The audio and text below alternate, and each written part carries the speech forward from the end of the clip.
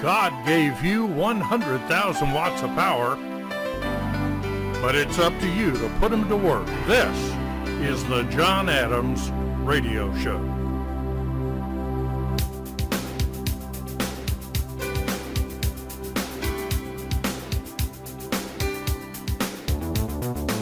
Bringing you truth, justice, and the American way of making money. I'm John Adams. Seated firmly in the free enterprise chair, speaking directly into the golden EMR microphone, this is Excellence in Money Radio.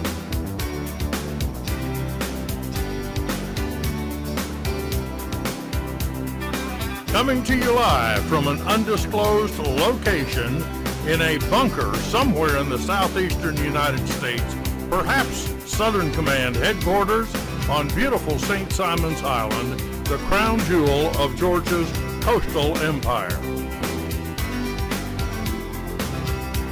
Thence broadcast 23,300 miles directly into outer space. This week affiliates, Satcom 5. Thence rebroadcast all across the fruited plain to our vast EMR network.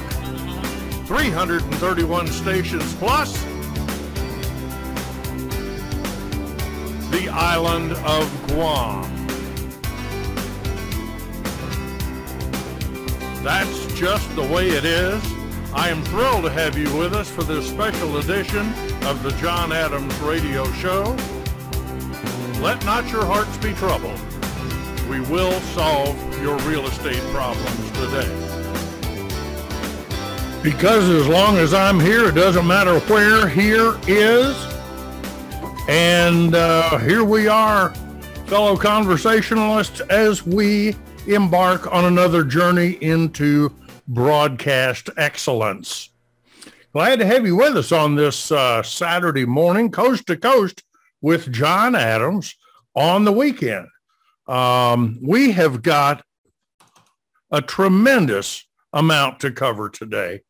And I would begin by reminding you, boys and girls, that we are potentially,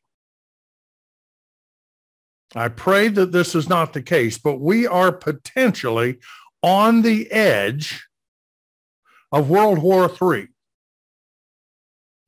It's times like this when things can spin out of control very quickly.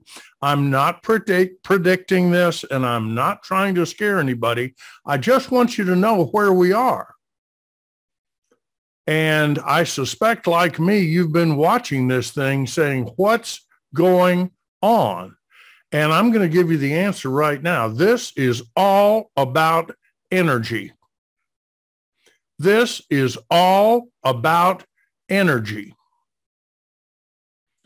And this is all about anyone who says to you that the most serious problem facing the world today is climate change is naive at best.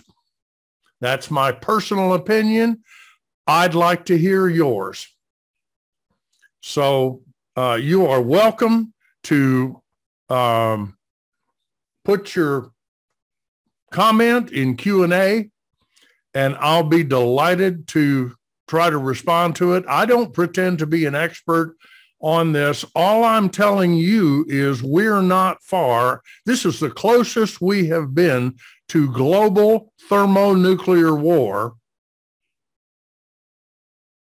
since I was in elementary school, since the Bay of Pigs, since the blockade of Cuba. And it doesn't help to hear that Vladimir Putin, who is nothing but a KGB thug, to hear that he may be mentally unstable. But anyway, this is all about energy. Now, I've put on the screen here a quote that I find to be profound. It is from Albert Einstein, who said, "I know not with what weapons World War III will be fought, but World War IV will be fought with sticks and stones." And boy, I hope he's wrong. I hope we don't have World War III.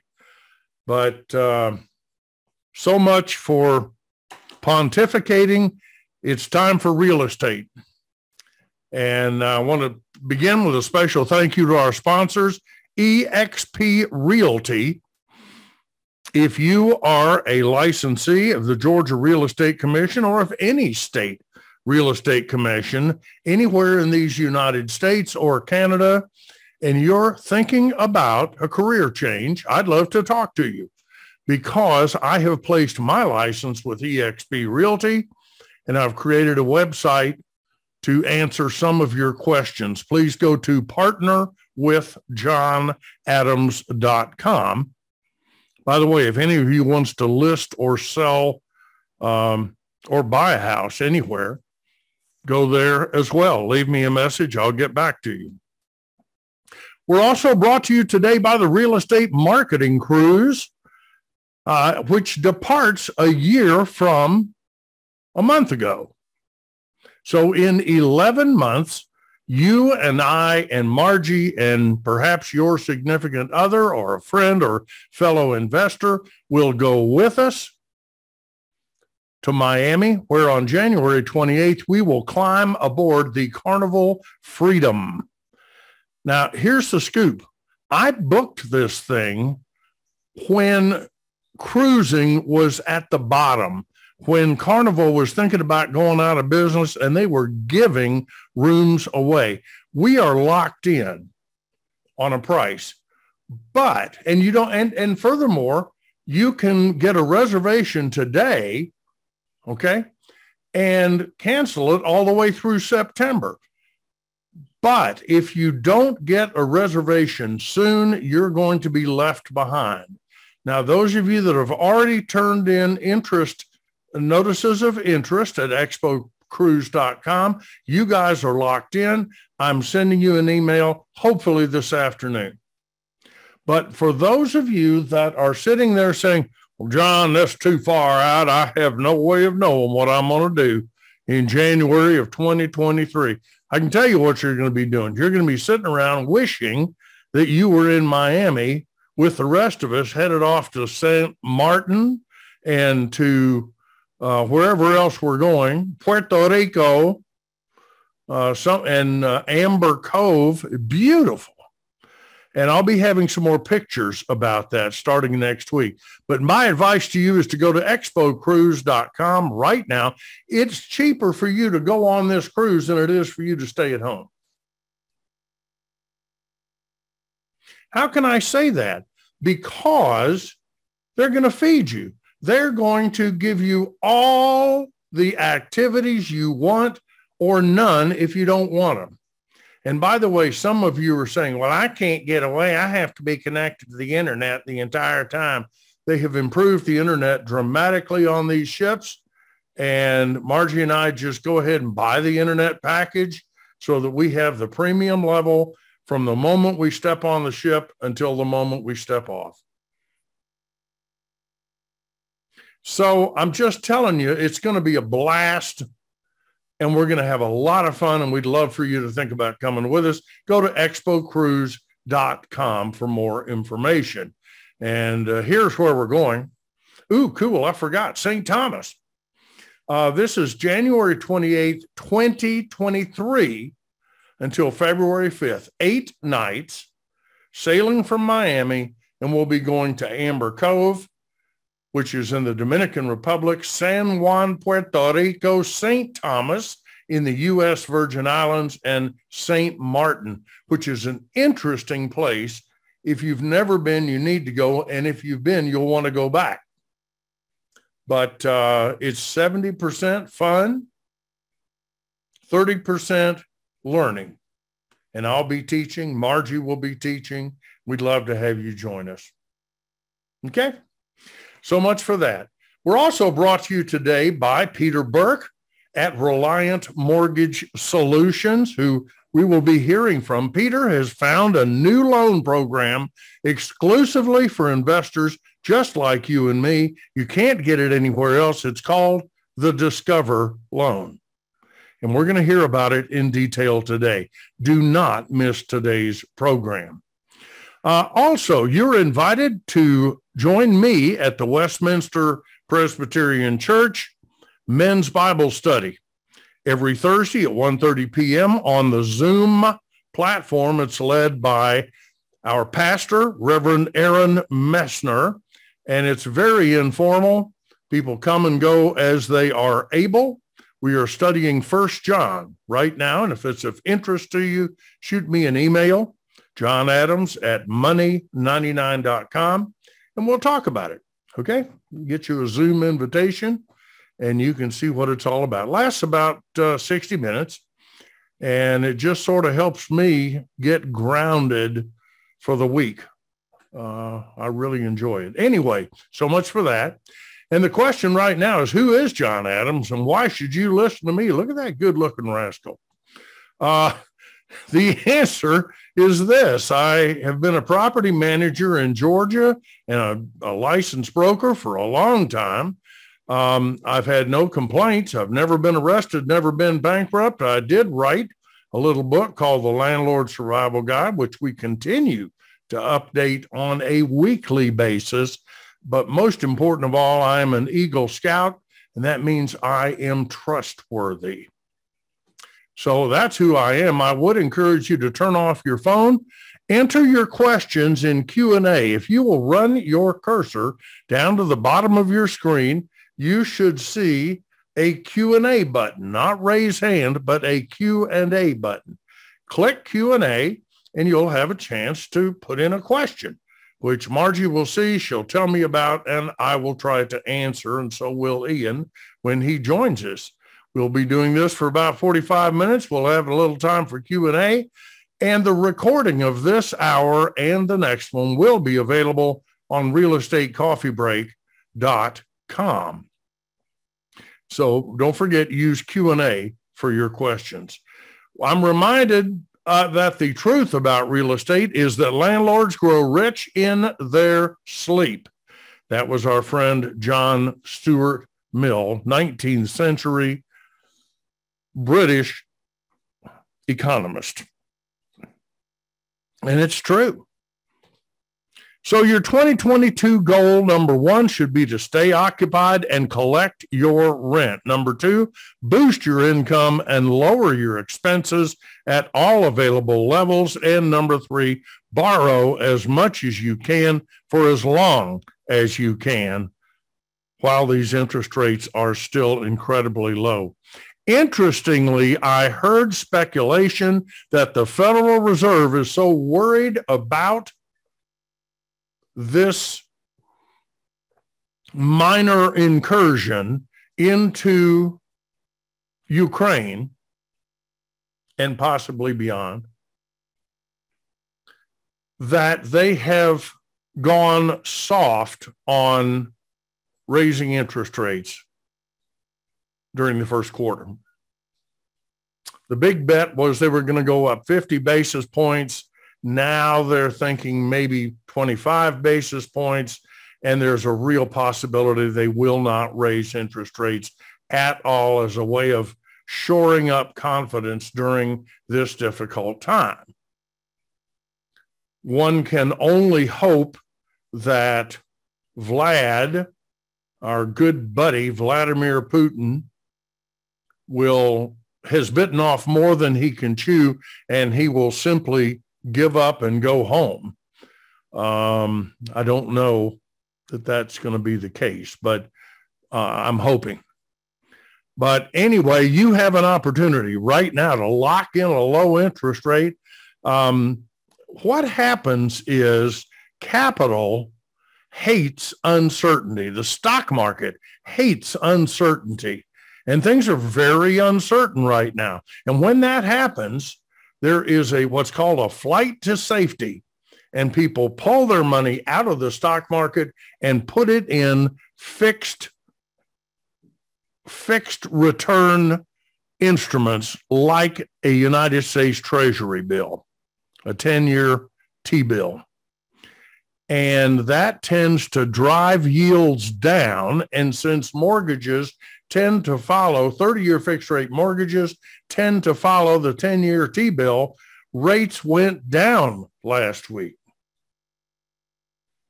But you're going to hear about a loan today that is going to blow your mind. This Discover loan, I've never heard of anything like it. And so stay tuned for that.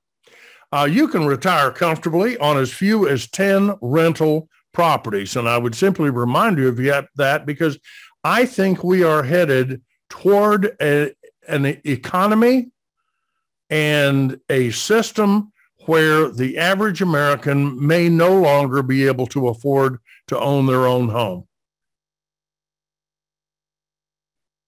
And when that happens, we're going to be divided into a nation of two parts. The people that do own houses and the people that don't own houses. And I don't know what's going to happen to the people that don't. I guess they have to rent, but I want you to be in the group of the people that do own houses, because you can retire on as few as 10 rental units, maybe even less. So what is your annual education budget? Because I believe the greatest investment in the world is not real estate.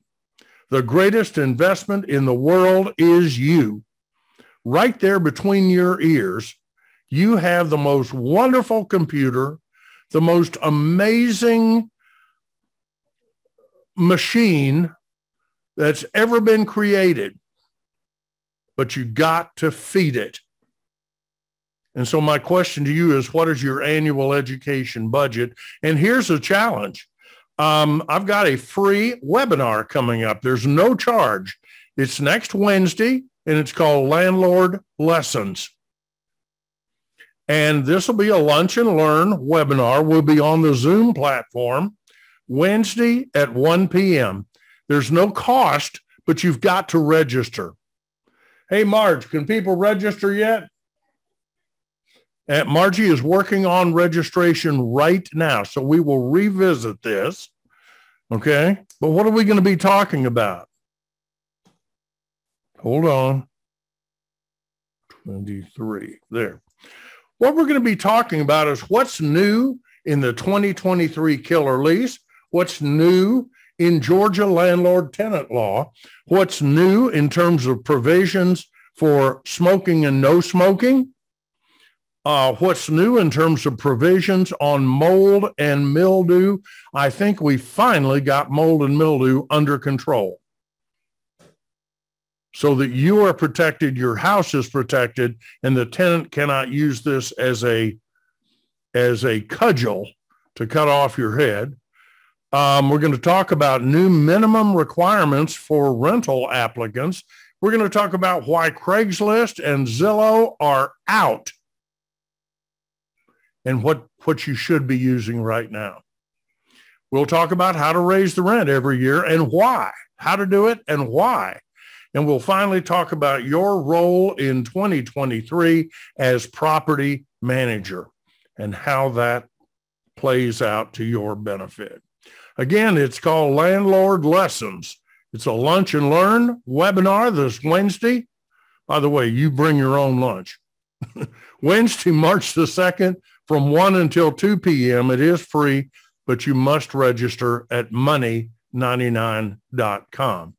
We'll be talking about what's new in 2022. Now, I want to talk about the Georgia Statute of Frauds. This is something with which you may not be familiar. And one of the things that I think you and I need to do is every week learn a little bit about Georgia law as it relates to you and me as real estate investors. No, I don't want us to become junior attorneys. I think each of us needs an attorney that we can have access to protect us. I'm not an attorney. I'm simply an experienced real estate broker trying to share with you what's worked for me. That doesn't mean it's right for everybody, but I do want you to know about some things. And the statute of frauds in Georgia is a section of the Georgia Code that says these things are so important, they must be in writing. And several of them apply to you and me as real estate investors. So let's look at what they are. This won't take long. Again, you can come back and watch this later, but watch it right now. Slight pause here. The Georgia Statute of Frauds is spelled out under Title 13, Chapter 5, Article 2 of the Georgia Code. It specifically states the following.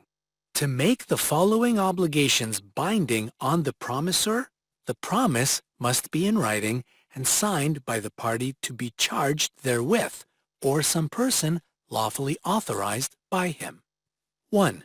A promise by an executor, administrator, guardian, or trustee to answer damages out of his own estate. 2. A promise to answer for the debt, default, or miscarriage of another. 3. Any agreement made upon consideration of marriage, except marriage articles as provided in Article 3 of Chapter 3 of Title 19. 4. Any contract for sale of lands, or any interest in or concerning lands. 5. Any agreement that is not to be performed within 1 year from the making thereof. 6. Any promise to revive a debt barred by a statute of limitation. And 7. Any commitment to lend money.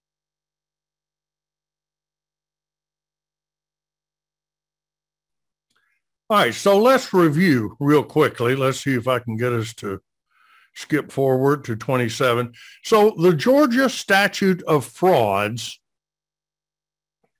requires that if a contract deals with 2, the sale of property, 3, guaranteeing another's debts, 4, terms of longer than 1 year, that would be a lease. And then move on down, sale of goods, executor, reviving debt, blah, blah, blah, blah, blah. These specifically, as far as you and I are concerned, 2, 3, and 4 must be in writing and signed by the party to be charged therewith. The party to be charged therewith is the one who will be agreeing to pay money to you as the landlord or to you as the seller. So we see in number 2, all contracts for the sale of real estate must be in writing in order to be valid. Okay? I mean, you can certainly do it verbally, but if either party says that's not what we agreed on, the deal's off. You can't prove anything because it wasn't in writing. So certainly, anything dealing with the sale or purchase of real estate. Number 3, guaranteeing another person's debts. Now, this is very interesting because the question came up last week. How do we handle a guarantor in our lease? Is it worthwhile getting a guarantor? Can we just add them as a occupant and let them just sign the lease? Well, you certainly can. But is that the best way? No. The best way is, in fact, to identify this person. Often this is, particularly if you have a younger tenant, somebody who's under 30, it's not at all unusual for a landlord to say, look, you do not have as much established credit as the owner would like to see. And we'd like to know, do you have anyone that might act as a guarantor here? For example, your parents. And it's just not at all unusual for mom and dad to step up and say, sure, I'll sign a guarantee agreement. You want them to be identified as a guarantor, not as an occupant of the property. Now, yes, if they sign as an occupant, they are liable for the debt, each and severally. However, they're also granted other rights that you may not want them to have, including occupancy. So, number 3, if there's a guarantor involved, you want a guarantor agreement, which is now part of the killer lease. We'll be talking about this in more detail come Wednesday. But number 4, terms of longer than 1 year. What that means is that a lease of more than 1 year is not valid unless it's in writing. And what I'm telling you is you're crazy if you have a lease of 1 year or less and of any term, and it's not in writing. Because the law will protect the tenant more than you unless you have a piece of paper outlining the responsibilities of each party under the law and under the agreement. So why do we put things in writing? Because the Georgia Statute of Frauds requires it. Okay? And I just wanted you to become familiar with that. That's why we do things in writing. And that's another reason this is the Georgia legislature says at the very least, you need to do this stuff in writing. I'm saying to you, any lease agreement should be in writing. Otherwise, it's just your word against theirs. And people sometimes have very shaky memories, especially when it comes to money they owe to you. So get it in writing and use the right forms. Also, use the right forms for a guarantor. Do not sign them on as just an occupant. Okay? So let's go to, I think it's time for us to, it's 29 minutes after the hour. I think this is a good time for us to talk with Peter about a new loan that he is bringing to the table for you and me as real estate investors. Here's what he has to talk about. Pay attention to this. And by the way, this is going to be posted on his website at peterburke.net. But the easiest thing to do is just give him a ring and say, how does this apply to me? What we're going to be talking about here is a new loan program that is non-conforming, that is not Fannie, Freddie, it's not FHA, VA, and it's not based on your income, and it's not based on your credit report. And I think you'll be interested. Let's watch right now. We are very fortunate today to have as our very special guest, Peter Burke of Reliant Mortgage Solutions, who once again brings us an innovative product for real estate investors. And this is one of the reasons that I enjoy doing this show, is that I learn about offerings that may have been around for a long time but fell out of favor or whatever, just because of changing conditions. And now what are we seeing? There's a new loan I've never heard of that Peter brought to my attention that I'm going to ask him to share with you today. And by the way, if you're watching right now, I'd get a pencil and paper and jot some of this down. Peter Burke, how are you today? Hello, John. Hello, everyone. It is a joy and a privilege to see you as always. You too. Thank you. You know, it's better to look good than to feel good. And we do, don't we? Absolutely. Thank you. That's what I thought you'd say. I have some slides. You notified me this week of a loan that you felt like our tribe ought to know about, and you dubbed it the Discover loan. And yes. I trust this has nothing to do with the Discover card. No, none whatsoever. Well, let's look at the slides and see what we've got here. The first thing that jumps to mind, Peter, is that this is a familiar image. This is a $100 bill. Yes, it is. Legal tender. All debts, public and private. And I even have a rug that the big full size that has the image printed on it. that I look at every day. It's just inspirational, but it doesn't really have anything to do with our loan here today. So we'll skip right past it, but it's a fun image to have. Yes. And we've labeled this, excuse me, Discover the DSCR loan, or Discover, and we're calling this the Discover loan. And it's available. You have it at Reliant Mortgage Solutions. I understand DSCR stands for, and this is sort of a tongue twister, Debt Service Coverage Ratio, DSCR investment home loans. Peter, why have I never heard of a Discover loan? Well, it's a loan that's available for investors who don't want to or can't use a conventional loan. And a minor component of it is calculating this ratio. So, which we don't do with other loans. And it's just become its moniker, I guess is a good word. But it's available only for investment property, not for the home you live in. And it's a simpler way to qualify. Well, I'm all for simpler ways to qualify. So let's dive right in.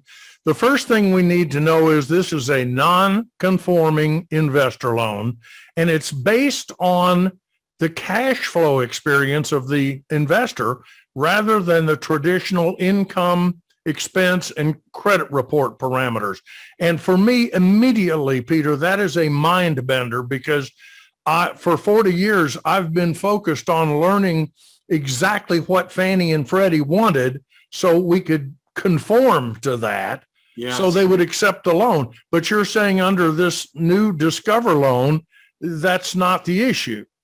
And to further simplify it, we're only speaking of the property that you're trying to purchase or refinance in terms of determining the DSCR. You may have 15 properties. You're only asking to refinance one of them, and that's the only property that goes through this analysis, which is rather simple too. That sounds great. So these are an alternative to full doc loans. They're available to borrowers. You don't have to have a minimum number, but we have talked on this program before about the Fannie Mae limitation of either 4 or 10 non-owner occupant loans in your portfolio before you're able to proceed to more. And at 10, they cut you off.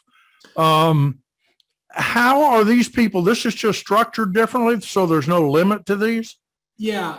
Don't worry about how many mortgages you have or how many properties.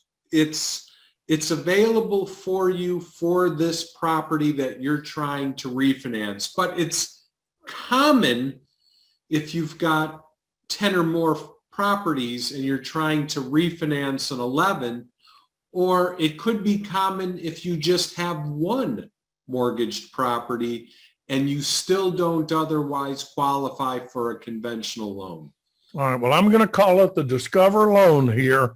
And DSCR is sort of an acronym for Debt Service Coverage Ratio. And that is, without getting technical here, simply a calculation of the monthly rental income divided by the monthly principal, interest, taxes, and insurance that we're also familiar with on the property. So let's look at who these loans might be popular with. What about those with more than 10 financed properties? We've already talked about that.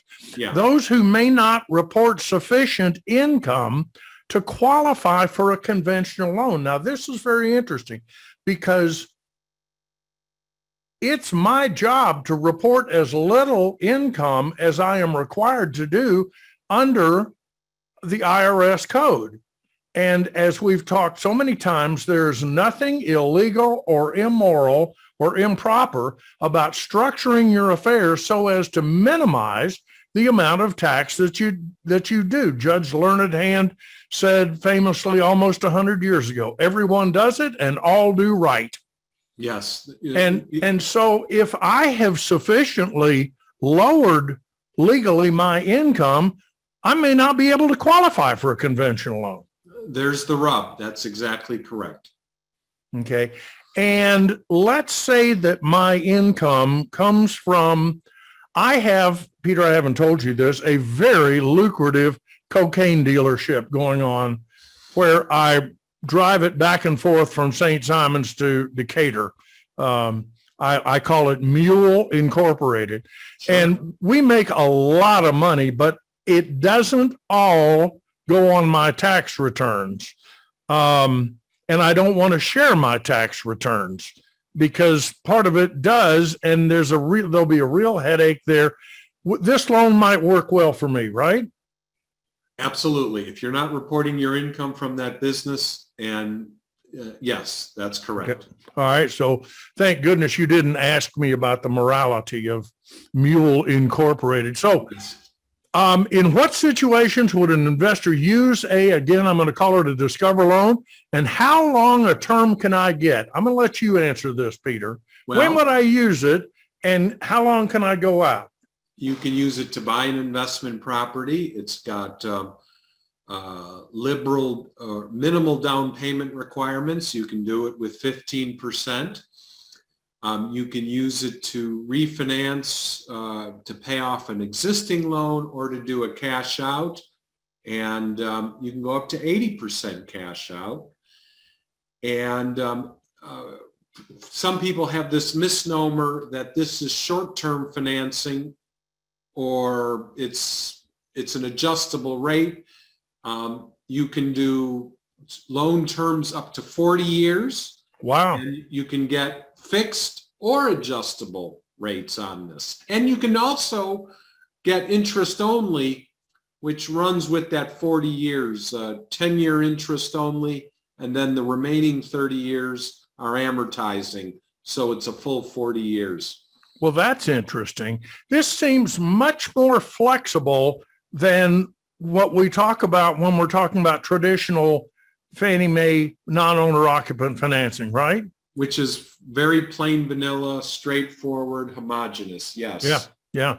Very interesting. So how do I calculate the DSCR ratio? We take the monthly rent, divide it by the principal, interest, taxes, and insurance, and we've got our ratio. And here's an example where the monthly rent, very typical, one or two bedroom house in Metro Atlanta, $1,450 rent, and the debt service for principal, interest, taxes, and insurance is $873. So we've got $1,450 divided by $873, 1.66. What does that number mean, Peter? Well, and again, we're only looking at the property in question, not all 10. Okay. So the property that you're trying to buy or refinance as an investment property, we determine what the rental income can be, monthly rent, and we're going to talk through that in a moment. And then we do our calculation on our calculator. What is the PITI going to be? And as long as that number is greater than 1, because 1 would be the rent is equal to the PITI, as long as it's at least equal to it, it meets qualifications. Well, if it's below 1, I'm not going to recommend that the person either buy it, or certainly not buy it, and not hold on to it if they own it. Correct. I mean, that should be your own analysis. Sure. But in certain circumstances, it can be done provided you have sufficient cash reserves available to show that you can support the shortfall. Very interesting. And who determines the rent?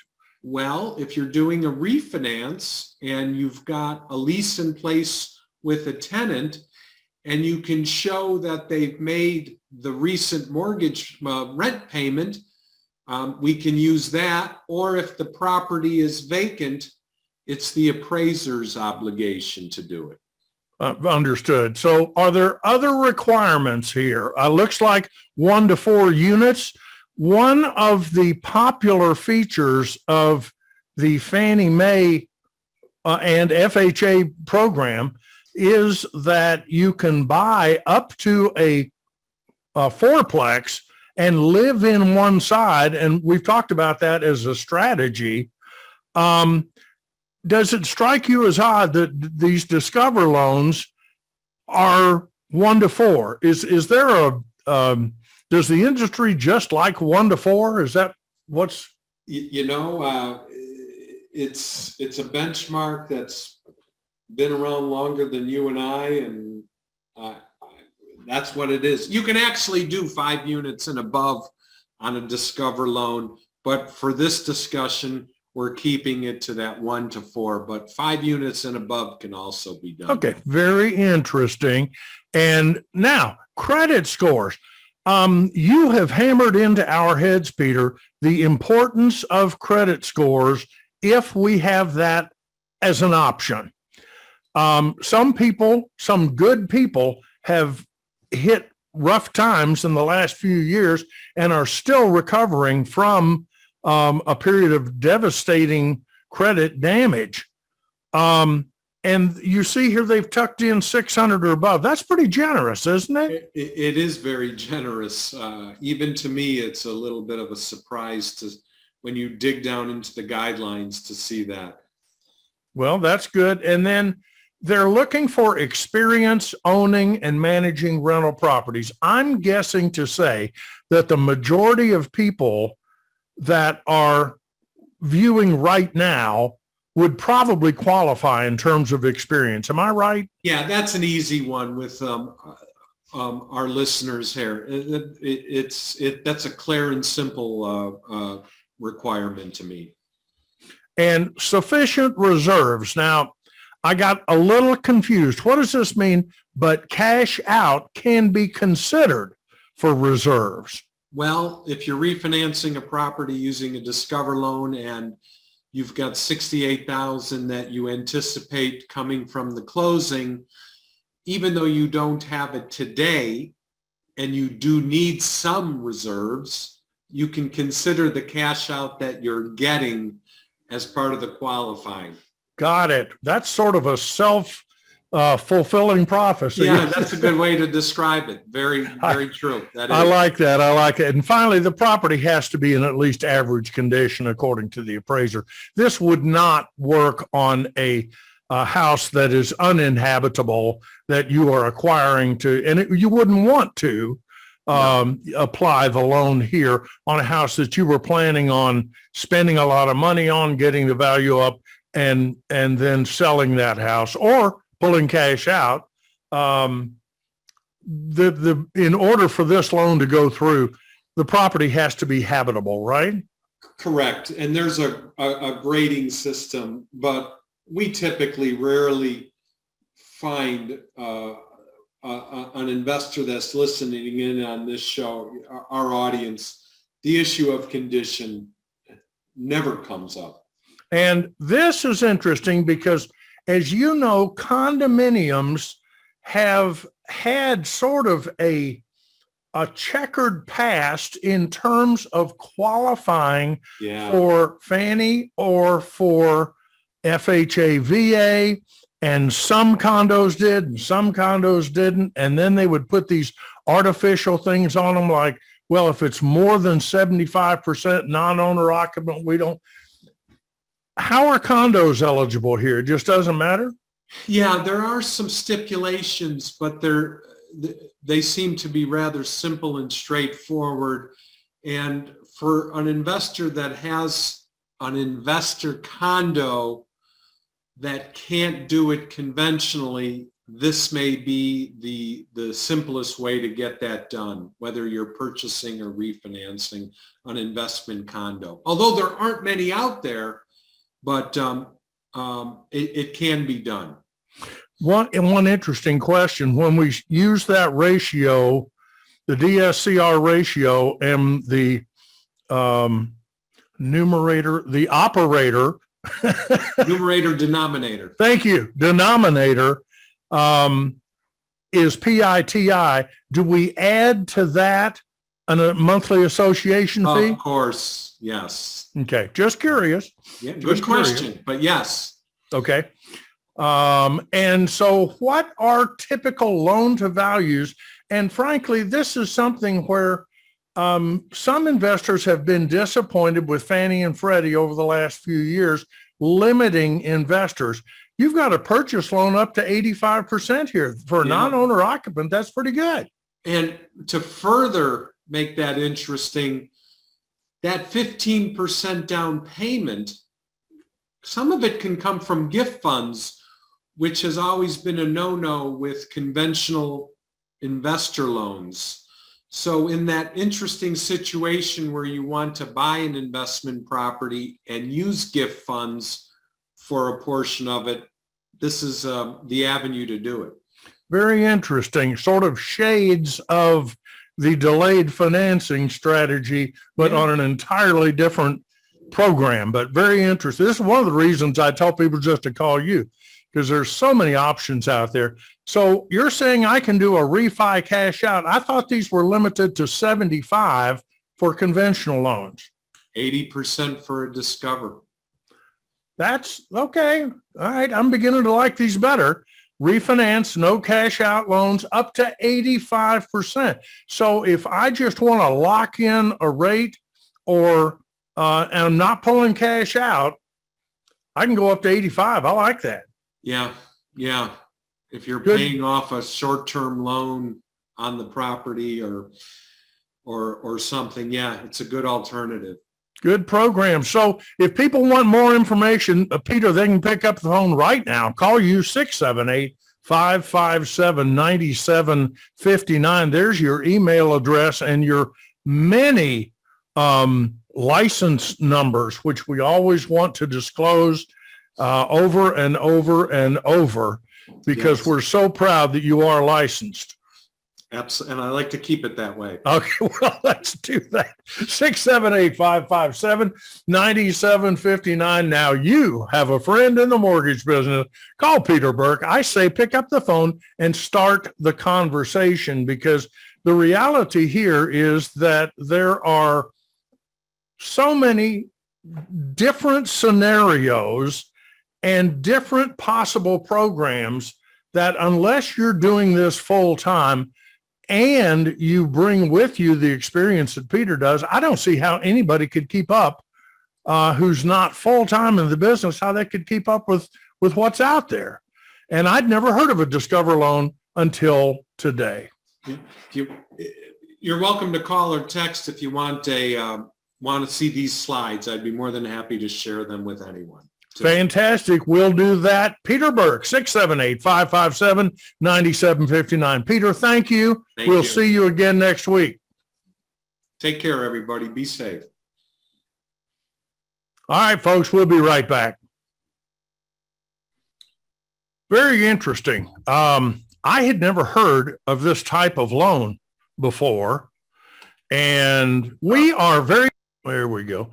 And Peter tells me it's been around for a while, but I don't know how I could spend 40 years in this business and not have come across that before.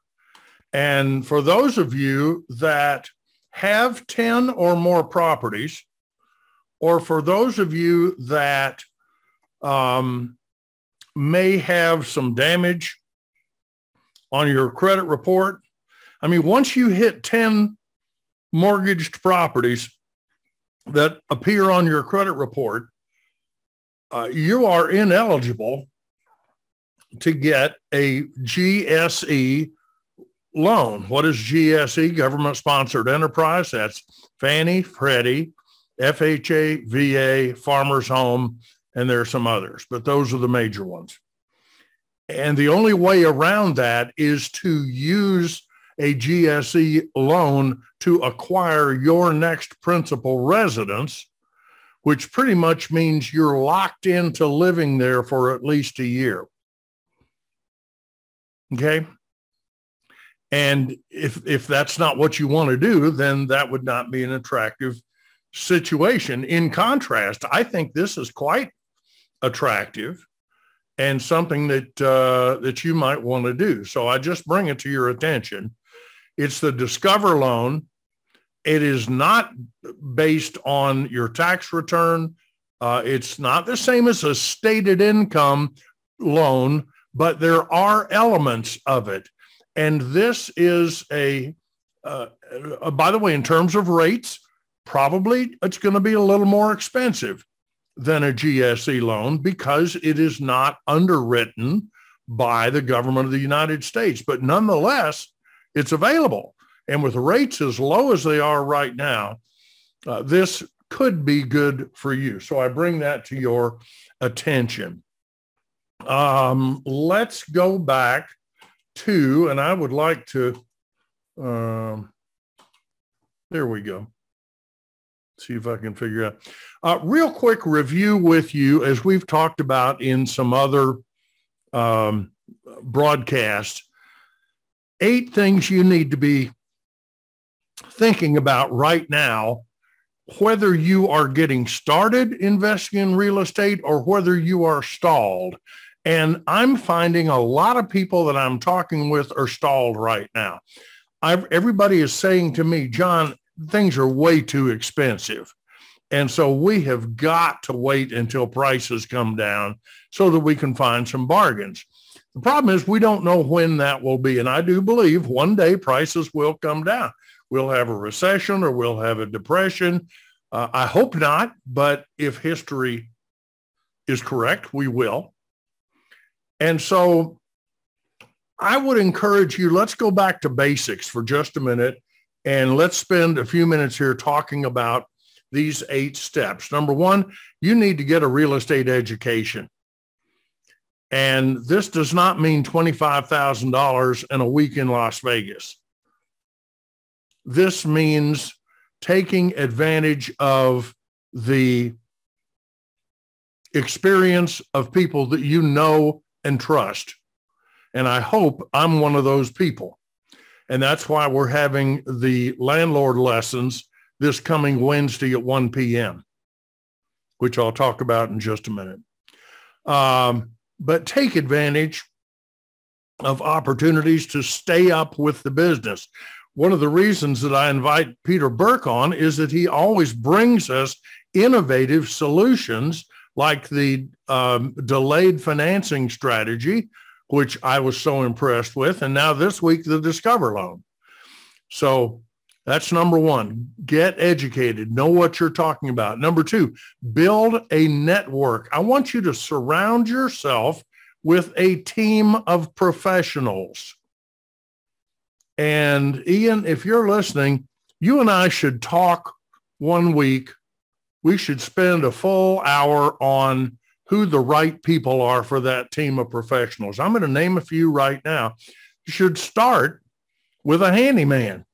If you're going to be owning rental real estate, you need access to a handyman because you can't afford to pay a licensed plumber to go stop a leaky faucet. The plumber's going to charge you $125, $150 just for the service call. And then another $150 for stopping the leak, all of which 60 seconds, but that's beside the point. You're out $250. This has happened to me. You don't want to do this. And you don't need a licensee, a person holding a master plumber's license to light a pilot light on a hot water heater. Okay. So you need a handyman. You need contacts that are real estate professionals and have access to the multiple listing service so they can be acting as bird dogs to send you opportunities. And you need to cultivate those people. How many? It's entirely up to you.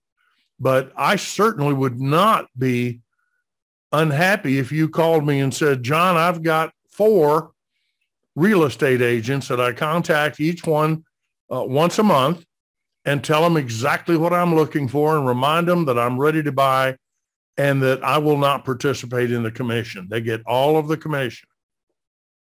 See what I'm doing? Okay. So build a network. So you've got the handyman who can fix things for you. You've got 4 different agents who are feeding you opportunities that you're looking at. You need a real estate attorney. I'm talking about someone who already understands what it is you are trying to accomplish. And if you don't have a real estate attorney, call me and I'll get you a real estate attorney. Okay. You need, I think, an appraiser who understands what it is you are trying to accomplish. If you spend most of your time as an investor having to educate people on what it is you're trying to accomplish, you're wasting your time. That's what happened to me before I wised up and said, I'm using the wrong lender.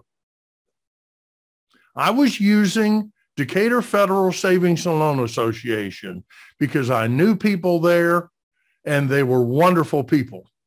Unfortunately, they don't make investor type loans. Well, now they're out of business, so it doesn't matter. But I was trying to beat a square peg into a round hole.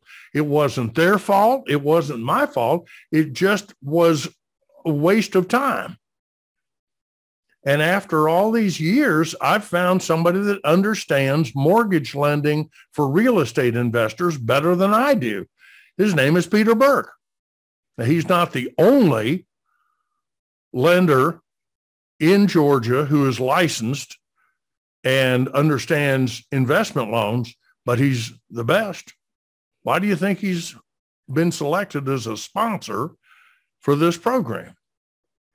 Next, you need an accountant, and you need an accountant who understands what it is you're trying to accomplish. Okay? You don't have time to be educating the accountant on how the IRS treats real estate investors. Your accountant ought to be telling you. See what I'm saying? So you need this team of professionals around you that you can call upon at any time that you've already established relationships with whom you've already established relationships. You need a insurance underwriter who already understands what it is you're trying to accomplish. Because if you get hold of somebody who's not a real estate investor, they're going to say, oh, we don't do investor properties. Well, but we sure would like your own personal residence. Well, of course they'd like that. There are no claims on personal residences to speak of. But there are insurance companies out there that do a great job and are happy working with rental investors. Just got to know who they are. That's why you listen to this program. Okay. Then you need to, well, let's move on from building a network because it's already noon and I need to take a break. I'll tell you what, we will come back to this another time, but I just wanted to give you some ideas. These are the types of things that we'll be talking about on our landlord lessons. And I would love for you to join us. Let me see if I can find that real quick. All right. All right. Let's see here. We're going to go to, I want to invite all of you to come to a webinar this coming Wednesday, March the 2nd, from 1 to 2 p.m. And it's a lunch and learn. We're going to be on Zoom platform just like we are now. And it's called Landlord Lessons. And here's what we're going to be talking about on this particular edition of Landlord Lessons. What's new in the 23 killer lease, what's new in Georgia landlord tenant law, specifically some of our hot buttons are smoking, mold and mildew, and minimum requirements for applicants. By the way, I left out of this list. We also have some new ideas from HUD on how to deal with service animals and emotional support animals. And they're not the same thing, and they don't require the same response. So if we have time, we'll get into that too. If not, we'll make that a special segment. But I'd love for you to join us. Again, it's going to be this Wednesday. And to sign up, you have to go to realestatecoffeebreak.com. This says money99.com. That won't work. You have to go to realestatecoffeebreak.com and sign up for the Landlord Lessons webinar this coming Wednesday. Okay? So let's do this. It is time for us to take a break. We are going to have an intermission now. You have 4 minutes to go get a fresh cup of coffee. As you can see, mine has gotten cold here, so I'm going to have to pour this out. Maybe I'll just go heat it up. It's just as good to heat it up, I think. Anyway, I'll be back in 4 minutes. Don't touch that dial.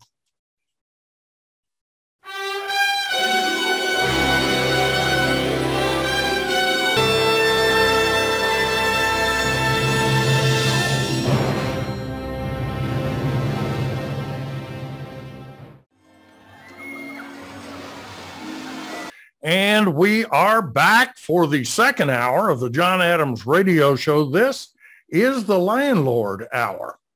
And I am thrilled to be with you. Let's stop sharing, at least for right now. There we go. And so what do I need to do here? Trying to figure out what I need to do to make that full screen. That's weird. Well, I don't know. Some of you are aware that I visited the ophthalmologist this week, which is one reason I'm wearing glasses more than usual. My eyes are fine, thank you. However, the doctor did, let's just say, played with my eyes a little bit. And as a result, I have a swollen eyelid over here. Several of you have expressed concern about that. I am fine. I am doing great. And while I will not be on Fox 5 this Tuesday, because it might take several more days for the swelling to settle down, the doc says I'm doing great and there will be no ill effects, and my devastatingly handsome self will be back in time for Wednesday, I hope. So that's the scoop, but thank you for your concern. Now, I want to, let's bring on, okay. I'm going to answer some questions here while Ian joins us. And we've got so many good questions this week. Angela says, can you please tell me who in the Atlanta area you would recommend as a good tax accountant for a real estate investor? I usually do my own taxes. Yes. Angela, would you reach out to me directly and send me an email? The easiest way to do that is you can go to money99.com and click on contact, or you can go to realestatecoffeebreak.com and click on contact. And there you'll have an opportunity to send me an email. I'd like to know just a little more about your situation, and I will make sure you get to the right person. Okay. RB says, I have an elderly tenant that's been in a property for a few years. Okay. After refinancing, I found that her rent is very low. Any suggestions how I can keep her as a tenant? I've thought about Section 8, pros and cons. Well, obviously, if you've got an elderly tenant and you like them, you may not be able to get to, it's possible you will not be able to get to market rent. market a rent. In order to achieve market rent, you have to be prepared to move outside the ability of some people to pay. And elderly tenants have a tendency to be on a fixed income. I don't know this person's income situation, but you got them into this by allowing them to stay there a number of years and never raising the rent.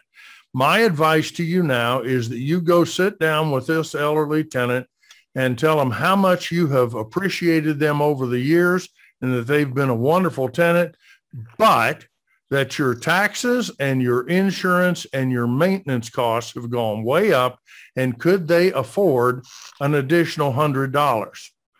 I would be afraid that if you asked for more than $100, it would scare them off. But certainly if you've asked for $100 a month, that would at least be a start. Alternatively, you can go to them and say, look, the market rent is $400 more, but I'm afraid that the shock would be so much that either they might die, just fall over dead from the shock, or maybe live somewhere else that's less expensive. Certainly probably not as nice, but there are less expenses. I'm Please. having trouble promoting Peter for some reason. You mean Ian? Ian, can you pull up the attendees? The attendees. Yes, I've got to minimize this. And here are the participants. Okay. And we're going to get Ian. We're promoting Ian to panelist here. There. All right, Ian, you are muted, so make sure you turn your microphone on, and we are thrilled to have you join us momentarily. But I think it's interesting that... Hi, John. Hi, Ian. How are you, sir? I am doing terrific, and I'm almost in place. But, John, your first hour was so good. I took so many notes, and I have a question for you, if you don't mind. Yes, sir. Fire away. Man, that was great with Peter Burke, and I know we have to start the conversation, and Peter would know, but I'm just so curious that maybe you know, with these Discover loans, they sound great, and my question is, what changed? What's brought them into the spotlight now that wasn't there, 2 or 3 years ago? As interest rates climb, or as fear of interest rates climbing enters the picture, as it has now, there are lending institutions that say, you know what, I can no longer afford to not be in the game of lending on real estate because it is lucrative. When interest rates hit rock bottom, it just was not. Whoever buys these loans, typically, Ian, it's insurance companies. And think about it for a second. Every month, you send a check to your insurance company, and you're saying, I bet you $100 I'm going to die this month. And they are saying, no, we bet you $50,000 you won't die this month. And they've got all this money because there are thousands and thousands of people sending in $100 a month, and they know statistically that the vast majority of them are not going to die because they know when you're going to die. They know when I'm going to die, because that's what that science is called. But anyway, they've got all this money that they have to invest to have it ready when you do die, which is going to be many, many, many years from now, but they'll pay off on your life insurance policy when that happens. And what can they invest in? They like to invest in real estate. And one of the things that really surprised me in talking to Peter about these Discover loans is that they can go up to 40 years in duration. Who in the world wants to hold a 40-year loan? Well, an insurance company. because they have calculated, again, they know when statistically you're likely to die, and they've got to have a certain amount of money ready for that day. And they've got these huge amounts of money. That's why most major office buildings are owned by insurance companies, because they're great long-term investments. They don't pay as much as you might earn in the stock market, but they're almost risk-free. And that's why these things are now becoming available. I just didn't know that they're out there yet. And I give Peter Burke credit for that, because he called up and he said, are you familiar with these Discover loans? And I had, in 40 years, Ian, I'd never heard of one of these loans. Neither have I. And I don't have your experience, John, but it sort of reminded me of a hard money lender, but you made it clear in the beginning that this is not hard money. But what I appreciated was the end of the conversation, and that was the money down. By the way, you got me in my go to the moving warehouse of attire and get boxes, but didn't have time to get ready. But the information was so good, John. I just was taking notes trying to get here. So, Ian, we are awesome. always happy to see you in whatever form you're able to join us. And this, many people, there's sort of this cult worship thing going on with Ian Robbins, where people think he is like elevated above us. But now you see he's just a normal human. I'll bet you bleed red and everything, right? I do, and I get a lot of free boxes for people. But John, you mentioned a team, and I got to share with you what happened this past Thursday, because I wrote down your list of team people: a lawyer, CPA, lender, handyman, insurance. Can't read my writing on that one. But we had a flooring couple speak with us on Thursday. And what was interesting is these people were not used to Zoom or speaking, but I knew they knew their stuff, and got them on. And it wasn't that I was right. They were incredible. I didn't understand half of what they talked about, but they knew flooring. And flooring to me is not something that I really care or want to know about, but I have to know about. And I want to be around a team, and that's what you're talking about. And let them do the work, and they did a fantastic job. Well, I go back to my own failure, which was a painful lesson for me. And I hope nobody will do what I did. But I literally thought, well, I know these people at Decatur Federal. I know they're good people. It was right at the time that S&Ls were going through very difficult times. This was in the late 70s, early 80s. And in fact, as you know, are there any savings and loan associations left anywhere? If there are, I'm not aware of it.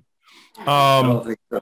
I think they were mostly snapped up by banks. That certainly Decatur Federal, unbeknownst to most people, was the largest thrift institution, or S&L, in the state of Georgia. And they had offices all over the state. And they were the largest lender in the state of Georgia.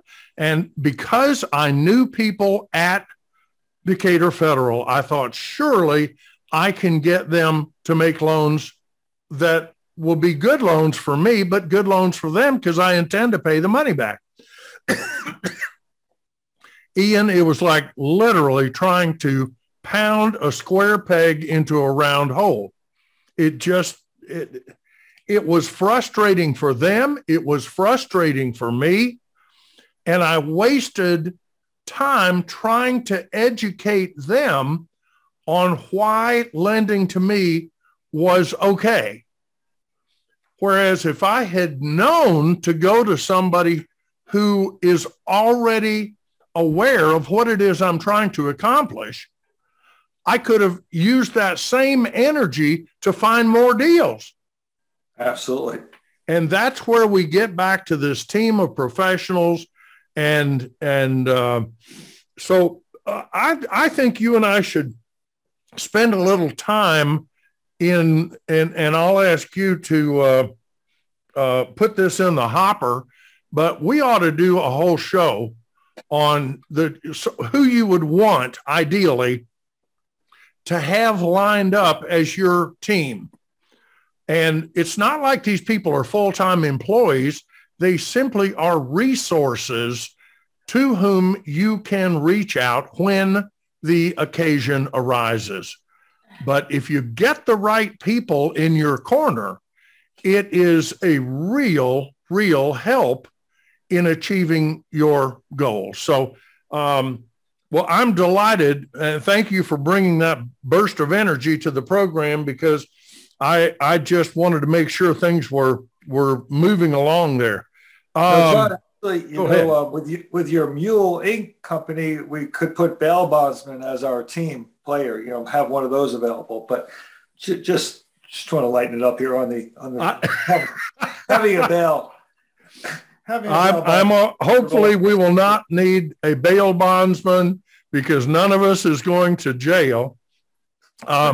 I had shared. Go ahead. I'm sorry. That Mule Inc. program that you got going on with the cocaine. You might need... Yes, as you know, that was in jest, and I will have to admit, until a few years ago, Ian, I don't think I had ever seen any cocaine, and I certainly never used it. And I was taking a group of investors around to look at, we were on a caravan to look at about 6 or 8 houses.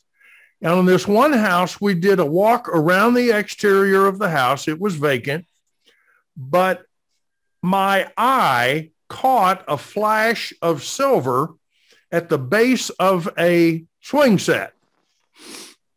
And I just went over to see what it was. And it was the tip of a spoon sticking out of the dirt under the swing set.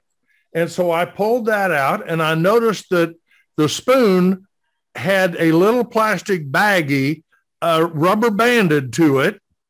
And also within the rubber band was a Bic lighter. Now, you found it. Good. I'm glad you found it. I am so stupid. I didn't know what it was. And somebody in the group said, "You idiot, that is how people use cocaine. They put it in the spoon, heat it up, and then they will inject it into themselves in liquid form." And I did not know that, but I put it back for fear that someone was watching and would kill me for having disturbed it. So that is my sole. I don't even know that it was cocaine, but it was a white powder. So I think we better leave it at that. How about that? Well, John, you're right, but I also appreciated your answer to the question about the elderly tenant. And I even wrote down a quote that you need to, quote, move outside some people's ability to pay. And I so much appreciate that wisdom, John, because that makes total sense. I've noticed, as I've been talking about raising the rents, I am getting a different level of people in income, but like you said, moving outside some ability to pay. And that's not negative. It's just a different, people who buy Porsches or have a different ability to pay than people who buy Ford Tauruses like me. And the other thing is, you can't be all things to all people if you're going to be a real estate investor. You have to either, and there's, by the way, let me say this from a personal perspective. If you own a piece of property and you wish to lose money on it or just break even or whatever you choose to do, that is your business. And you have my blessings. God bless America. It's still, we're free. And if you have someone that you're comfortable subsidizing, you go right ahead. However, I am assuming, Ian, that most of the folks watching this show are motivated primarily, not necessarily completely, but primarily by their own best self-interest. And that being the case, you and I have talked about, including last week, rents are up, I think, in the neighborhood of 15% just in the last 12 months in Metro Atlanta. And if that's the case, then it's time for me to do some rent raising. And the time to do that, of course, is when some of these leases come around. Is it pleasant? No. Can it be done? Yes. And this is why. And by the way, if anybody wants the nice rent increase letter, it's at peterburke.net. And Peter will be happy to share that with anybody that wants it. But what I've tried to do is be respectful of people as tenants, to thank them if they're good tenants, and tell them that our costs have gone up, because I don't know whose taxes have gone down, but mine have not. And I don't know whose insurance costs have gone down, but mine have not. And Lord knows if you've had to call a plumber or an electrician or a licensed heat and air contractor, I mean, their costs have gone up too. And they have to pass that on. So I feel like if you have a fabulous tenant who's been with you for years and years and they can't pay a penny more and you want to keep them there, more power to you. You have my blessing there. That's some sort of Catholic thing that they do. And that's fine. But I intend to, for the most part, try to keep my rents just below market so they're still attractive, but at the same time are yielding a revenue that is commensurate with the features and benefits of that property. Does that make sense? I think so, John. It not only makes sense, I've used the nice tenant increase letter, and it's worked. And I think the good tenants get it. They appreciate being recognized as good tenants. They're willing to pay an increase, and they stay, and they're happy, and you're doing repairs. They're happy, and you're keeping up. You also gave some tough love and said it was that person's fault that they kept the rents where it was for the elderly lady. I get it. I'm hugely guilty of that too. But I've learned I've sometimes got to look myself in the mirror and say, I got to raise rents. And so thank goodness it's a big tide going up right now, and all ships are rising with the tide. Another stupid story about me, which you have heard before, but maybe some have not, but this shows you how what comes around, goes around, comes around, I guess. Margie and I were in church one Sunday morning, and the preacher invited a guest to come speak, and it was another preacher who was running the Decatur Cooperative Ministry. And he got up there and he said, look, we have a terrible situation where people come to us and they need a place to live, and we are sort of their last resort for their becoming homeless. And would you, in this church, consider making a faith donation right now? And so I turned to Margie, and I guess this guy touched my heart. And for those of you that don't think I have a heart, I do. It's as cold as ice, but it's there. It's a big, good, warm heart. John, go ahead. And so I turned to Margie, and she said, yeah, I think we should help. And we wrote a check for $500 payable to the Decatur Cooperative Ministry. Well, I didn't think anything more of it. On Monday, I proceeded to file eviction against a couple who had moved into one of our rental houses and had only been there a couple of months and had never paid any rent. I think they did when they moved in, but that's it. And they were from the mountains. They were from Tennessee, and they didn't talk right. And I think they were sort of interbred, or I don't know what they were. John, What? I said, be careful. Oh, they were not interbred, or if they were, we don't know that. They didn't pay the rent. They didn't pay the rent. Like Thank you. Story. So I filed a dispossessory, and apparently they got served. And within like 24 hours, we got a check for $500 from the Decatur Cooperative Ministry asking us to stop all dispossessory actions. And I just had to laugh out loud. So, much. You know what, John, you reap what you sow. And I so much go with the reap what you sow program because it just makes sense. It's good things will happen if you put out enough work and effort. I guess so. Well, listen, I mentioned to you that I had found, this is about a 12-minute video, and it is from a landlord-tenant attorney in, I think, Houston, Texas, named Ernie Garcia. Ernie, this guy's good, everybody. Ernie, wait till you see this guy. Wait, Ian, how do you know this guy? No, you showed it to me, and I like this guy a lot. Everybody, you're in for a treat. This guy just, you watch him, and he makes you feel like he's right next to you, and he knows what he's doing. And well, I thought this is some of the best advice I have ever heard. And even though he's in Texas, this is great advice for Georgia landlords. So let's go to the tape. Let's see what this is. Again, an attorney in Texas with, I think, good advice for all landlords. And we'll meet you right back here in about 12 minutes. Here we go. First, I got to share the screen. And now I got to play it. Here we go. Hello, landlord's attorney. I'm back, and today we're talking about our least favorite landlord, the know-it-all. Let's get started.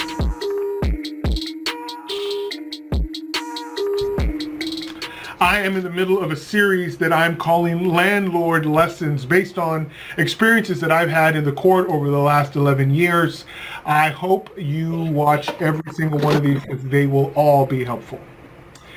So when I'm thinking back on the kinds of situations that I've seen, there's almost nothing worse than a landlord who interjects in an eviction proceeding beyond what is absolutely needed. I always give the following advice to not just landlords, but every client that I represent in a trial or a deposition. I tell them the same thing. I say your best answer is your shortest answer.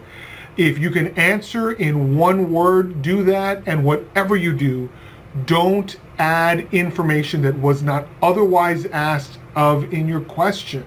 So many times we want to embellish or we want to explain a certain answer because we have so much information to give, but that's where we get ourselves in trouble, just like the landlord in today's story. So let me set the picture for you. I was representing the tenant, who in this case used to be the owner of the property. She had lost the title in a foreclosure because she had gotten behind on her mortgage, and so now she was in the middle of an eviction proceeding.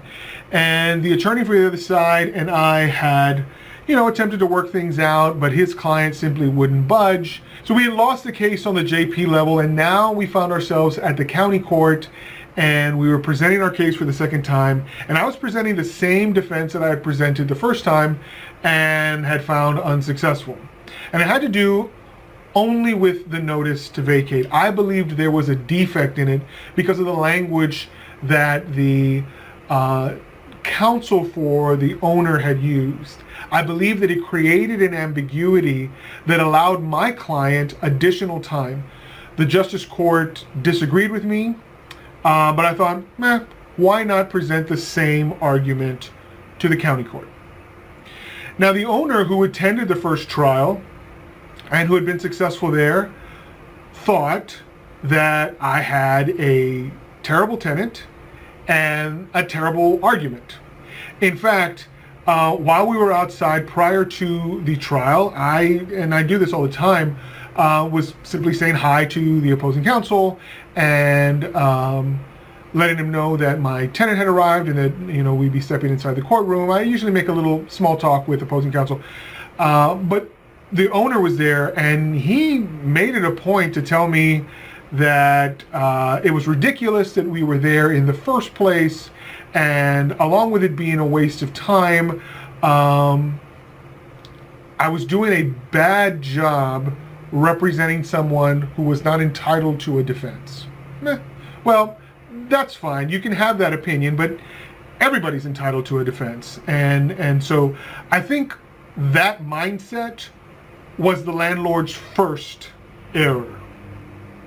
So we go into the courtroom, and we begin the case, and naturally, because I'm representing the defendant, I go second. And so the plaintiff presents their case.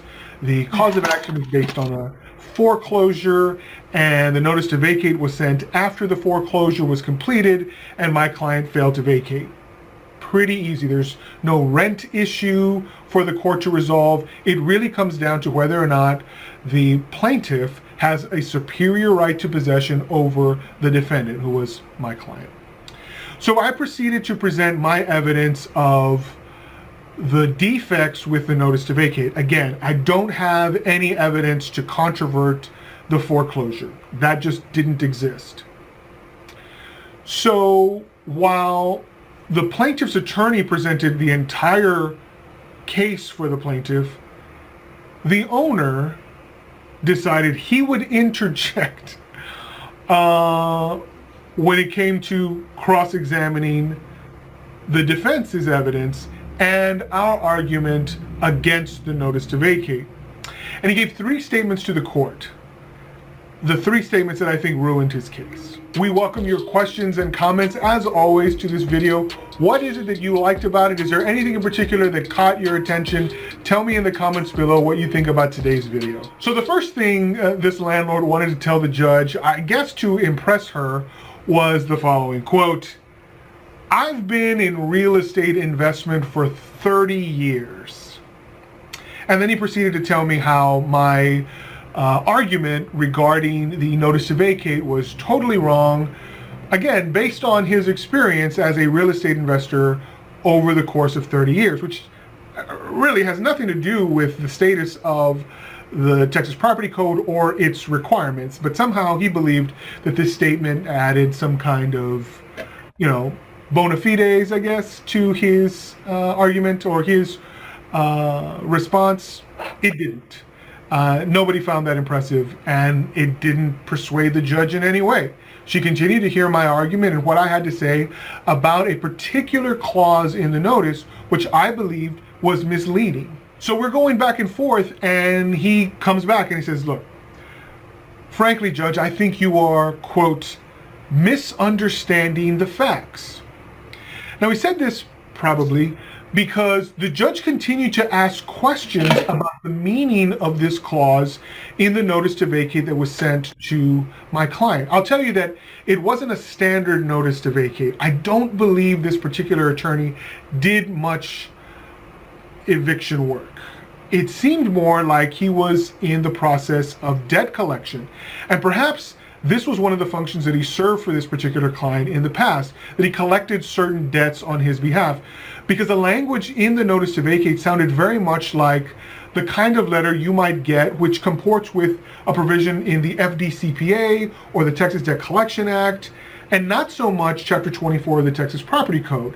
Now, I recognize this in the letter, and in those letters, there's always a provision, or generally, a provision that requests of the person receiving the letter, if they have any questions or if they contest the validity of the claims in that letter, that they have 30 days to write to the party who's making the claim, and that the party will reach out to them in hopes of resolving whatever the complication is. Now, I argue that that statement alone didn't make for an absolute demand for possession, right? Which is what a notice to vacate should be. An absolute, unconditional demand for the tenant to get out. Not, well, you have 30 days to ask questions and we'll get back to you and talk about this. So based on that, I made the argument that the notice was insufficient as a notice to vacate, and the court was entertaining this argument. But again, the owner, not counsel, but the owner had taken over the proceeding and said one final thing. Well, I just don't agree with the way you're taking this case. Not to me. He said it to the judge. And that's when she got really mad. She said, look, you really should let your attorney speak because I'm the one who makes the decision. In fact, I'm done, is what she said. She turned to me and said, what is it that your client is asking for? And I said, Your Honor, we're asking for attorney fees and for a judgment in favor of the defendant. She said, so granted. She banged her gavel and it was over. I submitted my order to the court. They signed it. So not only did he fail to get an eviction, he now owed my client all of her attorney's fees from the first proceeding and the second proceeding. So what am I saying? Am I saying that landlords should never participate? No, I'm not saying that at all. I'm saying it's a very good thing for landlords to participate. But landlords, if you are stepping over your own attorney, if you are presenting more evidence than is needed, and definitely if you are condescending in any way to the judge, you can just expect things to go terribly wrong for you. You may disagree, but I don't know how many times I've had to tell my clients, stop talking. I literally whisper in their ear, just wait. And for the clients who have listened, that advice usually helps. It usually works to keep them from going just too far with the judge or saying just too much, right? But for those landlords who have not heeded that advice, sometimes you have a winning case that is sunk by the things that you say. Your landlord lesson today is, number one, listen to your attorney. If you and your attorney have a course of action, let the attorney follow it through. You can answer the kinds of questions that the attorney makes to you, but again, limit your answer. You know, brevity is the soul of wit. Keep your answers short. If you can answer with a yes or a no, leave it at that. No need to add anything. Second, if you disagree with the judge, don't tell the judge. This is something that I fell prey to early on in my career. If I disagreed with the judge, I let the judge know. Your Honor, I think the property code says X, Y, and Z. Not once did I convince a judge. Not once did I convince a judge that they were wrong. Even if they realized they were wrong, not once did a judge ever reverse him or herself because I shared wisdom that they lacked prior to their ruling.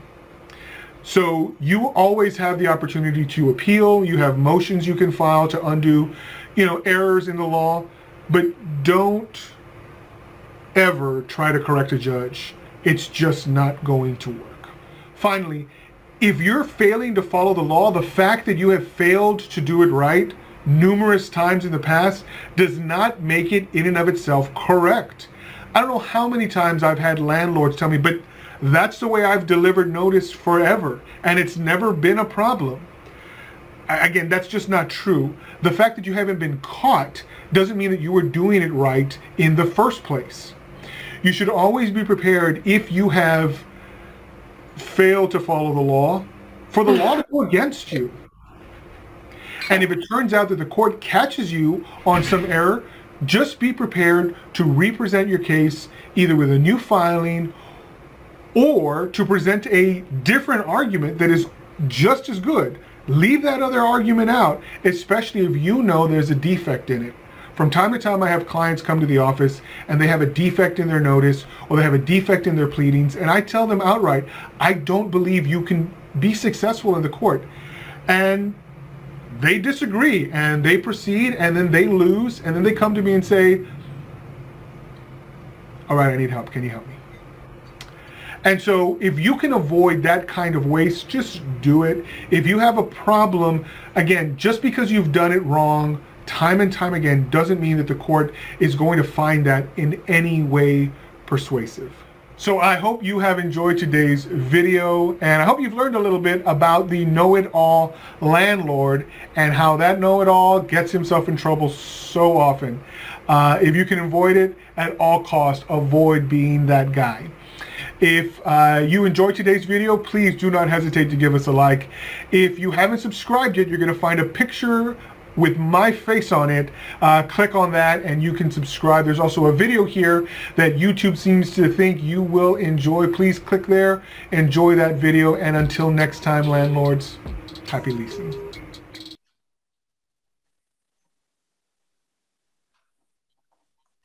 How's that for interesting? He was great. I thought so. There are four things that I would like to highlight that I got out of this. And one of the things you have talked about, Ian, that I think is so important, we've got a bunch of landlords listening right now. I wonder how many have actually visited an eviction courtroom and watched the proceedings, because you will learn so much. Hey, folks, it's free. You don't have to pay.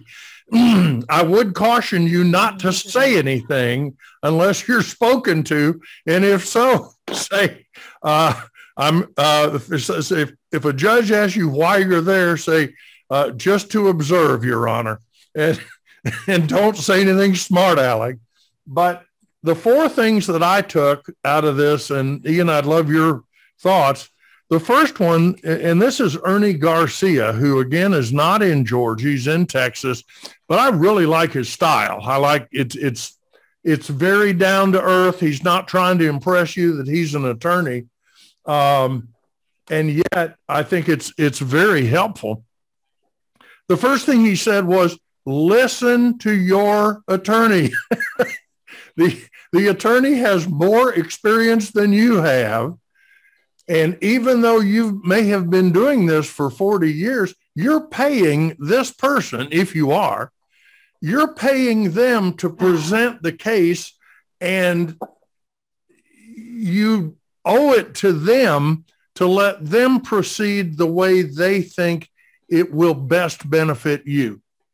They're there to promote and protect your interests. And like Ernie said, everybody has a right to a defense. I think everybody has a right to a prosecution. Whatever. But if you're a landlord, don't try to take over the case. And if you are asked to speak, he said, brevity is the soul of wit. One word answers. I loved that. Yes or no. If you can get by with one word, that's the proper answer, instead of launching off on a long diatribe. He said, number 3, I love this, never criticize or demean the judge. Folks, if you've never been in a courtroom, and this is at all levels of our judicial system, judges hold, I think, a unique place in our society. It's real interesting. At the bottom of respect is real estate agents, used car salesmen, attorneys, and members of Congress. That is the very bottom in terms of public trust. You know what's at the very top? Judges. Okay. Americans have an inherent respect. I think it's part of our Judeo-Christian system that we just are raised to respect judges. And they're not perfect, but it's sort of like the umpire in a baseball game. When the pitch comes across the plate, the umpire is going to make a decision as to whether or not it was a strike. It may not have been a strike, but if he says it was a strike, it's not going to do any good to argue with him because he's already called it a strike. And the same thing here is, even if you disagree with the judge, keep your mouth shut. Because all you're going to do is make the judge angry, and that can't help you in any way. So John, I know you're right. Go ahead, Ian. What do you think? I find when you're in court, you're sort of on a spotlight. It's sort of every little action, every little movement is sort of multiplied. It's kind of sad, but very real. It's a very awkward situation, because when the judge enters the room and whoever it is, magistrate says, all rise, or the bailiff says, yeah, all rise. It's the bailiff. The bailiff. That's right. I served as a bailiff one time. It was great. I had a friend who was a traffic court judge, and he said, "You want to be bailiff today?"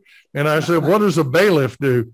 And he said, "Well, when I walk in, you yell out, 'All rise for Judge Florence. This court is now in session, and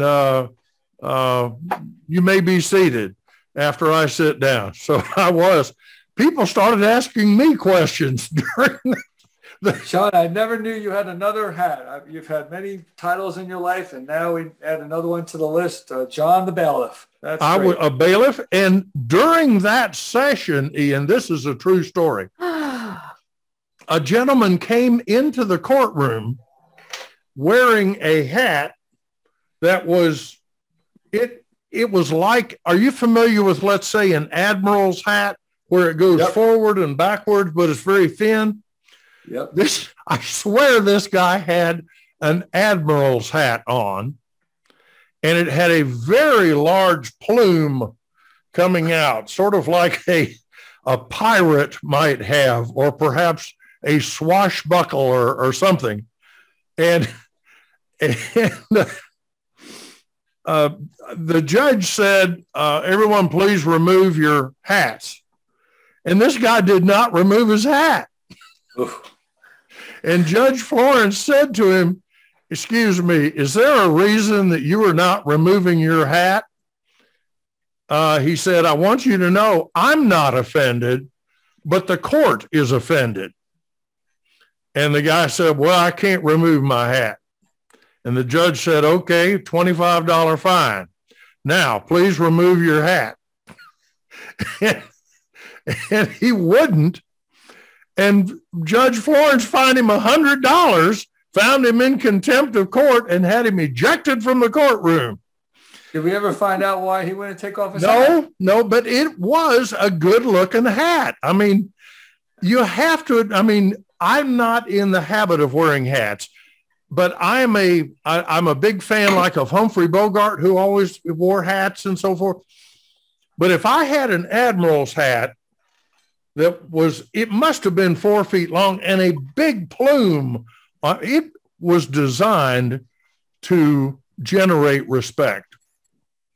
I got it. Okay, so maybe that's what he was trying to do, but maybe it would be good for Halloween. If I had addressed him, I would have called him Admiral. Okay. Well, John, I will tell you that I've never seen that in court, but for what Ernie was talking about, I would say this, that one thing I took away, it was interesting. We both picked up on the same exact quote: brevity is the soul of wit. And I'll tell you what, that made so much sense. But one thing I really appreciate about Ernie is he actually read he knew what he was doing as an attorney. He read the complaint, if you will, and he saw that it was written incorrectly. And wasn't that amazing? That I think our listeners can take away from that is, even though an attorney wrote the complaint, he wrote it wrong. And Ernie made a point to say that this guy was a collection attorney doing a landlord case, but he took his collection law rules or forms and tried to turn it into a dispossessory form. And he was wrong. And Ernie actually did what his job and the boring work of reading it. And that is that needs to be stressed. because I've had people just like Ernie say to me, well, I've done it this way for years. Okay, I'm glad that you did it that way for years and never got into trouble doing it. But as soon as somebody challenged it, we go right back to Georgia Landlord Tenant Code, and that is what will prevail eventually. And this is why we try to get our attorneys, as we're looking at changes in the killer lease, as we're looking at changes in the Landlord Survival Guide, we try to stay up to date, because sometimes, even though the law as written by the Georgia legislature has not changed, sometimes we will have a judge make an interpretation of that which contradicts the way it was done before. So maybe the way you did it before was okay then, but guess what? It's not now. And it also, as you know, depends to some extent on which courtroom you're in and what judge, before which judge you have to make your case. Some are pro-landlord, some are pro-tenant, and some are right down the middle. And well, it's funny you say that, John, because many times when I talk to a tenant landlord attorney, they will say to me, which county? And it's interesting that they even know the judges per county. Of course, they will also need to know where they're going to be working and if they serve there, et cetera. But you get to a point where you know what's going to happen in each individual courtroom with each judge. You might have the same exact case, but get two different answers and two different judges. Well, and it's interesting to me. I'm going to make a generalization here that perhaps I should not make, but I'm going to make it anyway, because in my experience, even the magistrate court judges in what I'll call the core counties, right inside and right around and touching 285, tend to be more sympathetic to tenants and less sympathetic to landlord rights. And as you move further away from metropolitan areas into what you might call ex-urban or even rural areas, those judges tend to be more letter of the law, focused on property rights and what the law specifically says, because that's just the way they've always done it, and they don't see any reason to change it. So it is interesting. Each court does have a degree of autonomy, and if you don't like it, you can certainly appeal. But most people, I think, will find that the appeal process is so expensive, so onerous, so difficult, and it takes months, if not years, to get into Superior Court. It's very expensive, and you can't represent yourself. And so I just think most people, it pays to learn how to deal at the magistrate court level, because that's where the majority of these are resolved. Okay? Well, I think, John, you're bringing up a good point, because the cost of going to court or to the next level is a strategy today. And I've had different people tell me it's just not worth the money for what you're going to get on the back end. Sometimes it is, if it's a massive amount of money, and sometimes it's not. Right. John, this might be totally off track, but I just want to share something that happened yesterday about the Supreme Court. I know we're in the middle of a major crisis on the other side of the world, but back here at home, I happened to be listening to when Biden had nominated Judge Jackson, and did a fine job on that. But the point was, when she spoke, it was about 3 minutes, I cried. I was just amazed by how classy and how this lady got it. Every word out of her mouth was, I know what I'm doing. I know where I came from. I've earned it. I've studied. I've worked hard. And she just belonged. She deserved to be there. And I probably won't agree with 90% of what she comes down with on the court, but that's another story. But she was a good pick. I was just impressed. I know we're just talking about judges right now. No, I think it is a tribute to Biden that he selected the candidates he chose. Each seemed to be, to me, and I'm not an attorney and I'm certainly no expert, but each of the three from which he chose seemed to have powerful qualifications. Now, I haven't, looked into their rulings and so forth. One thing that did concern me was there is a legal foundation called Judicial Watch, and a gentleman named Tom Fitton, Fitton, runs this Judicial Watch, and it is a 501c3, and they solicit tax-deductible donations to force the government to abide by the Constitution. And and they were very active in the CDC issue. They had sued the Justice Department 5 or 6 times over failure to produce documents. This guy is a real pain in the ass of the Justice Department. He's like a pimple on their butt that just won't go away. And his concern yesterday, he agreed with you. And he said, this woman has great qualifications, but he said, my initial review shows that many of her decisions have been overturned at the next level, and that she continues to make these decisions even after she has been corrected, if you will, by a higher court. I just wonder to what extent she is going to, she clerked for Breyer. Right. So she's right there in the same ideology, probably. My sense is anybody who is chosen to clerk at that level is pretty sharp to begin with. I don't think you don't get to where she is without being a very sharp person and perhaps a brilliant person. But I am looking for justices of any race, creed, color, sex, religion, or place of national origin who are willing to look at what I believe to be the supreme law of the land and say, this is the basis of our republic.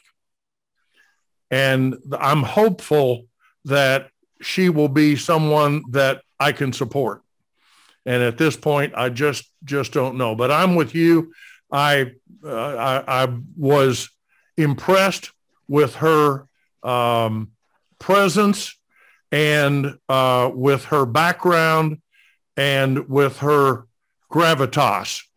And I think if she is approved by the Senate, she'll, I think, do a great job. I hope. That's sort of my hope. So anyway, hey, guess what? It's 1:03. I want to do one thing before we leave. I want to remind everyone, watch this segue. I got to go over here. I'm going to get there. Don't give up on me.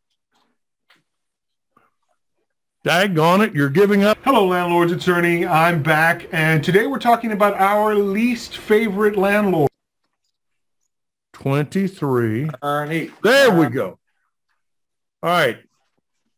I want to remind everybody, we've got a webinar coming up this Wednesday, March 2nd from 1 to 2 p.m. It's free, but you've got to register. Now, I lied. Right here it says you have to go to money99.com. Margie has informed me that you must go to realestatecoffeebreak.com. I have 100 seats. Ian, as you know, routinely we exceed 100 places and people get turned away from the coffee break. This is going to be in the same room and it only has 100 seats. So Folks, if you want to come, go to realestatecoffeebreak.com and register for free. You can bring your friends and anybody you think is interested, but each person has to register separately. Here are some of the topics we're going to be talking about in a little more detail. And this is going to be our first peek at the 2023 Killer Lease, which is going to be coming out in the next 7 days. So again, I'm just sort of calling it what's new in 2022. But you have to go to realestatecoffeebreak.com. And finally, Ian, I want you and your lovely bride to consider coming on the Expo cruise a year, actually 11 months from right now. So something for you to think about. And then the last thing we're going to do is get it in writing so we don't commit fraud. It is time for us to go. Folks, that's the 3-0 mark for the John Adams Radio Show. And on behalf of my evil twin, Ian Robbins, my co-host, this is John Adams reminding you your financial future is not a matter of chance. It's a matter of choice. Make your choice a good one. So long, everybody.